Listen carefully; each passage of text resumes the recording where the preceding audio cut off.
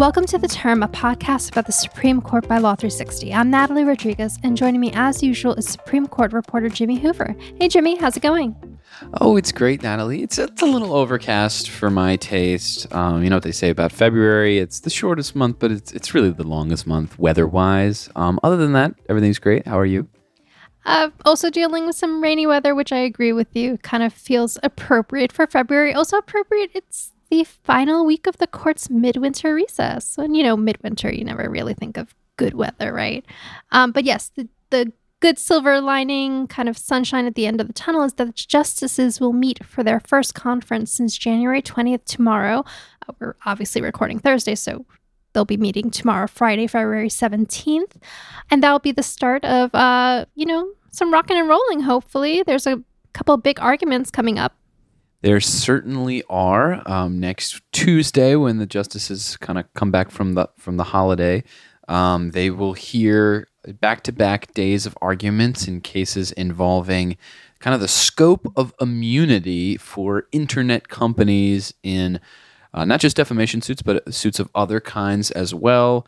That's going to be a really big one. We've kind of chatted about it on the podcast before. We're going to have lots more on that.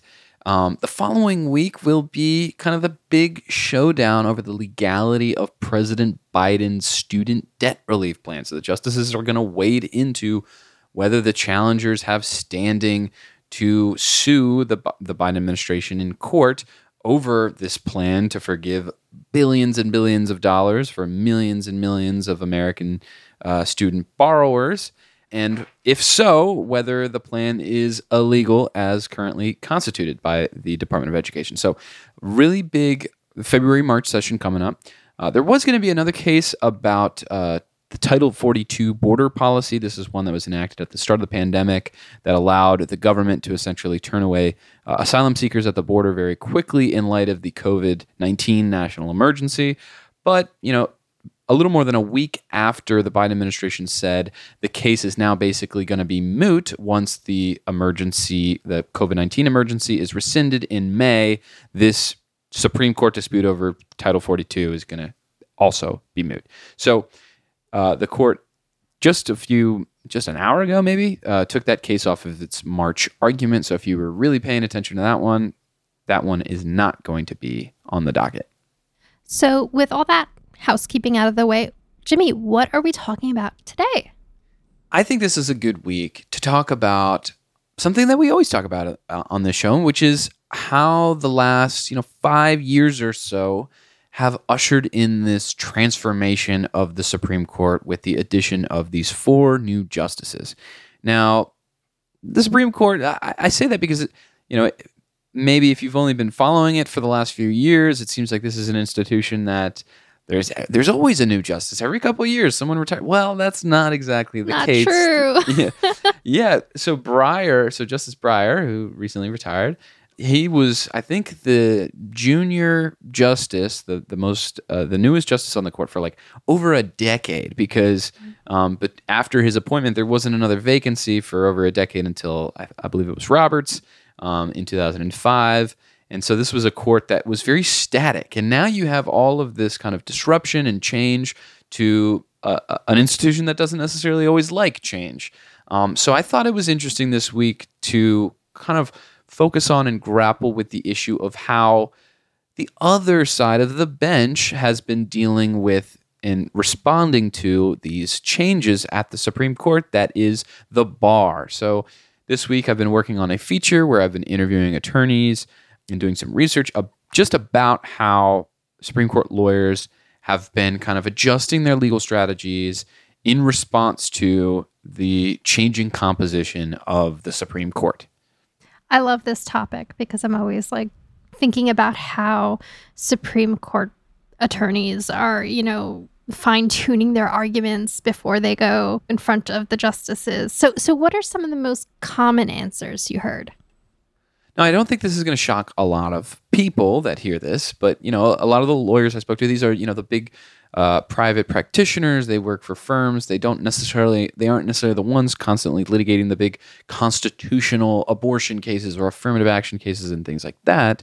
So these are civil disputes that make their way through the court system due to, a split in the lower federal courts over some particular statute or provision that then needs to be resolved by the justices. So the job then becomes for them to convince the justices that their interpretation of these provisions, whether it's in the Federal Arbitration Act or the National Labor Relations Act, that their interpretation is the correct one. So what I heard over and over again is that it really behooves Supreme Court practitioners these days to kind of base their arguments around the justices' own ideological preferences when it comes to textualism. So we have, with the new additions to the court, a number of justices that self-profess to be avowed textualists. These are justices that when they're interpreting statutes, they look primarily to the plain meaning of text, and if that doesn't deliver the answer, then they turn to other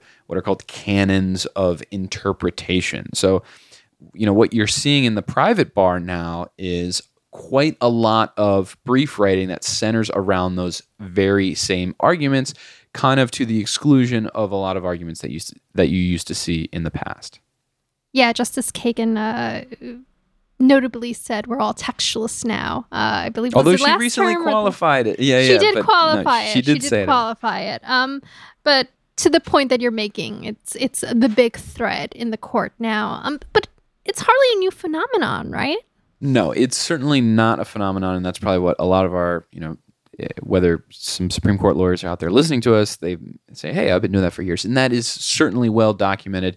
Justice Antonin Scalia was, he's the Supreme Court's most famous textualist to have ever served on the bench. He served from 1986 to 2016, and he's kind of credited with ending what he and others have kind of jokingly, but only half jokingly, referred to as of the battle days back in the 70s and maybe early 80s, when the justices would start interpreting statutes by looking maybe to things like legislative history, like committee reports from the Senate or floor speeches from certain lawmakers, as a way to kind of divine the intent of what Congress meant when they were passing particular pieces of legislation. Now, that's long since ceased to be the case, largely through Justice Scalia's influence with textualism, but through other members of the bench and bar as well. And it's borne out by a new empirical study of Supreme Court briefs by a William and Mary law professor by the name of Aaron Andrew Brule, who analyzed over 8,000 Supreme Court briefs filed over a 35-year period, and he found, quote, party briefs filed in the Supreme Court have moved in a more textualist direction since 1985, as measured by the kinds of interpretive sources they cite, and even more so, which ones they emphasize. So that certainly suggests that this has been a trend that's been many years in the offing here. But I think what's notable about the last several years is just how entrenched that practice has become in the level of sophistication with which these attorneys are making those arguments. For instance, I spoke to Sarah Harris of Williams and Connolly, and she basically said that, yeah, while it's true that textualism has been kind of a bedrock of Supreme Court practice for many years, now you're seeing this very kind of in-depth, involved level of sophistication when it comes to these arguments, spanning multiple pages of the briefs, where people are discussing the canons of interpretation and things like the serious qualifier rule or the last antecedent rule. We're not going to go into detail about what these things actually are. And Scalia and Brian Garner's famous statutory interpretation book, Reading Law, has kind of become like the mainstay of every private Supreme Court firm that has to do statutory interpretation case. This is considered their Bible now. So that's just how much this whole idea of textualism has risen as in terms of importance, in terms of priority for Supreme Court litigators in the private bar. So given there's only so much you can or should extend your briefs and your filings to the Supreme Court, what's getting left at the cutting room floor here? Yeah, I mean, I kind of mentioned it briefly a second ago, but legislative history is like a really good example of one that you're not seeing as much, whether that's in arguments or in briefs. I mean, Justice Ketanji Brown Jackson, perhaps, is someone that maybe is a little bit more interested in it. So what I've heard is that while these arguments aren't going to be the primary focus of a merits brief, let's say, they might be outsourced to an amicus filer who's going to, a lot of the times, counsel of record or the primary counsel for a client, they're going to reach out to different amicus groups that can file briefs that can bring attention to maybe some of those arguments about legislative history. Another one is, policy arguments. Basically, like what's going to happen if the Supreme Court rules a certain way in a case? These used to be very powerful arguments that a lot of parties would kind of center in the course of their representation of a particular client before the court and saying, hey, look, if you rule X way, the whole sky is going to fall or what have you. And now what I'm hearing from lawyers is that they're very hesitant to do that. Bob Loeb of Orrick, Harrington, and Sutcliffe told me, quote, there's certainly a majority on the court that not only doesn't agree with those arguments, but actually would view them as a sign of weakness that you don't have the text on your side, and now you have to resort to the unbecoming, beseeching, ignore the text because I have a broader policy argument you should listen to. So I thought that was really telling in that the lawyers that are representing cases sometimes have to put blinders up about what the practical implications of a Supreme Court ruling is going to be for fear that the justices might think, hey, the only reason he or she is arguing that is because they don't have the best reading of the text. It's almost like, well, at least it makes me as a third-party observer wonder, like, are the justices then like not aware of the full kind of policy implications of these cases? But in any event, it seems like a pretty significant development. Yeah, that's an interesting point you're making, especially in light of, I think, also how the point that you made about amicus briefs and how some of this is getting outsourced to them, and also just given the rise in amicus briefs and how the role they play in these Supreme Court cases. So that's really interesting to think about. Going back to kind of the big textualism thread, I see how this is a big deal for Supreme Court lawyers, but how has the court's emphasis on history and tradition in originalist decisions like Dobbs and Bruen affected Supreme Court practices? Yeah, I think litigators now realize that they have to make those arguments. And I kind of said at the beginning that in the private bar, you're not always the one that's arguing the big abortion case or the big affirmative action case. But even in a lot of these business cases, they might touch on some constitutional provision or another that now makes it really important for these litigators to go and do that historical originalist interpretation of these constitutional provisions for the benefits of their client.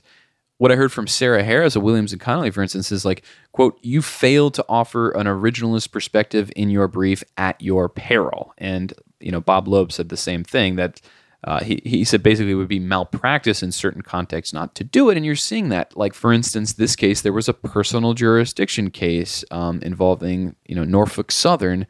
And a lot of the briefing and argument dealt with the disputes and the debates over the historical record over the due process clause of the 14th Amendment.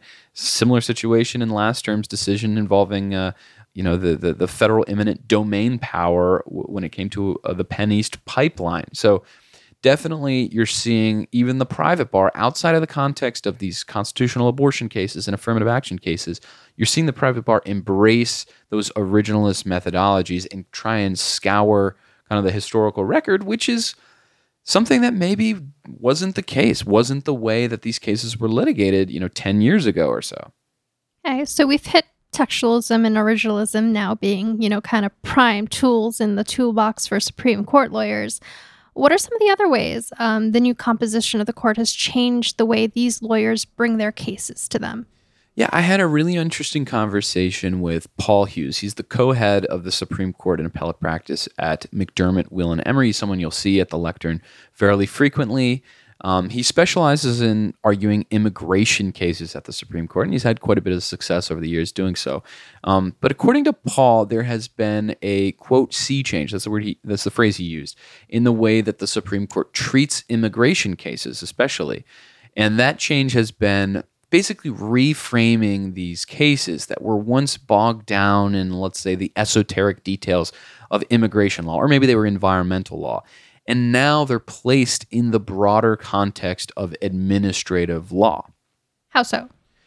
Well, so not only is the Supreme Court more textualist, or at least it claims to be, and more originalist, but there's also quite a few justices on the court now that hold a very deep skepticism of federal agencies, especially federal agencies that claim to have unchecked power that can't be reviewed by a federal court. So basically, in the immigration context, Paul said he's found a lot of success framing these cases as disputes not about like the dense mechanics of immigration law, but rather about the relationship between these agencies, the courts, and the regulated public. So he said to me, to be successful in presenting an immigration case at this court, I think it's critical that the administrative law issues at the heart of the case come to the center of the issues that are presented.